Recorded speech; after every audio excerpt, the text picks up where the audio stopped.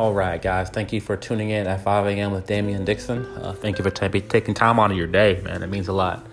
So I wanted to go into a conversation, not talking at you. I want to be crystal clear that I have no desire to talk at you and tell you what you should and shouldn't do. I want to be clear about that. But I want to go into a topic about finding comfort in discomfort, right? And I'm going to give you a little bit of background and backdrop on myself and what I'm facing right now, and getting over a past relationship, not going back to that past relationship, and having to kind of see things for myself, for seeing it for what it really is, right? So I'm not really sure where you are. I know that there are people who are struggling to get food, struggling to get gas, struggling to get to work, struggling to find more work, find more money, find more hours, right?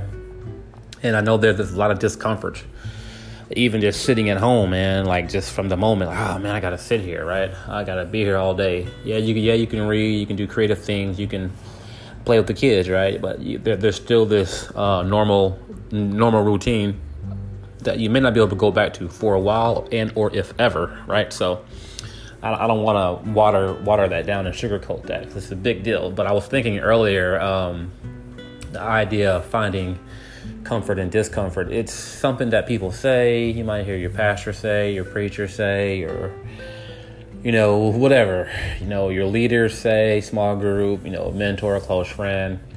So I just want to speak on that for myself, right? And then try to encourage you guys in the process, right? And also in turn, firstly, encourage myself. It is very frustrating right now, but I want to ask you to kind of keep your eyes focused on, I guess maybe try to focus on the big picture, right? I would say, for me personally, is just finding small things to look forward to. Like every day, I look forward to watching my dog play outside. I look forward to watching her, taking a walk with her. I look forward to, finding other neighbors who have pets and allowing my dog to meet their dog so she can develop some social skills with Bailey, So those are small things that we look forward to. I look forward to. I know what you're probably thinking, man, that is stupid, but I'm just being honest, man. Because like I said, you can only read so much during the day. You can only pray so much during the day. You can only watch so many movies during the day. You can only go to the gym so much during the day. You can only eat so much during the day. There's going to be times where you're like, dang, this sucks. And it's in that moment, right? In that discomfort, whether, like I said, you don't have enough money, whether you're not sure if you'll be able to work, how are you going to get to work, right? Maybe even how are you going to get home? If your kids are doing well in school, how are they feeling about not seeing their classmates and seeing their teachers, all that stuff, right?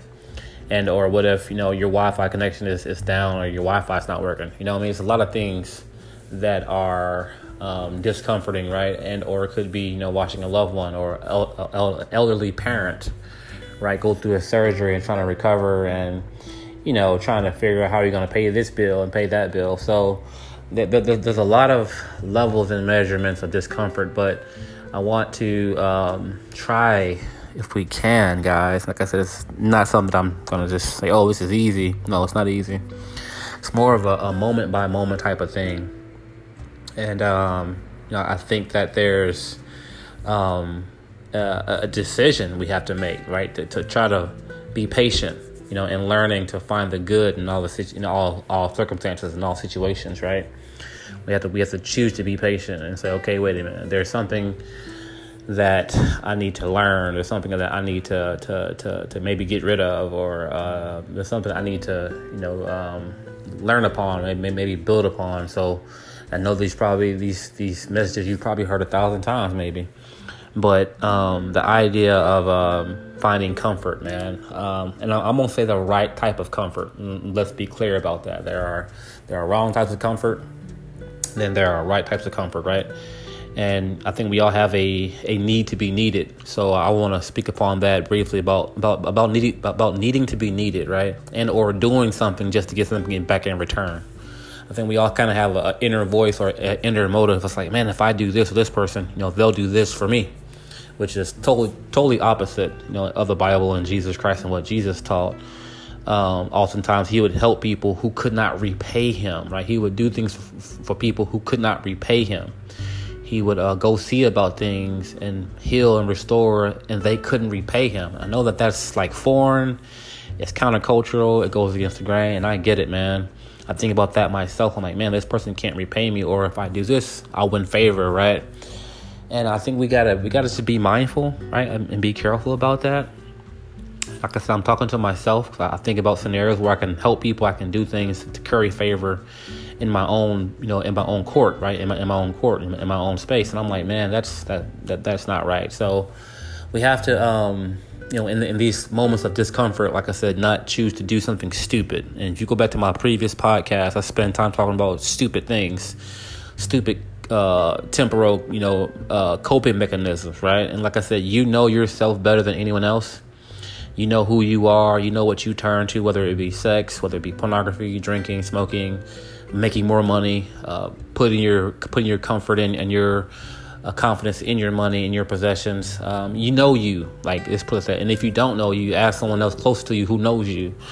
I wanted to, I think on my next episode, I'm going to spend time on that, right? Asking people close to you who knows you to tell you about how you are, how you can be when things get difficult, when things get hard, and asking them just to be transparent with you.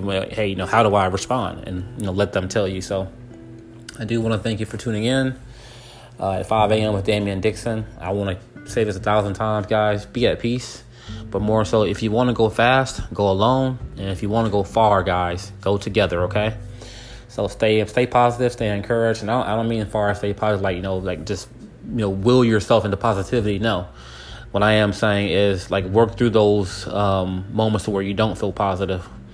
Call someone, journal, put on some good music, man.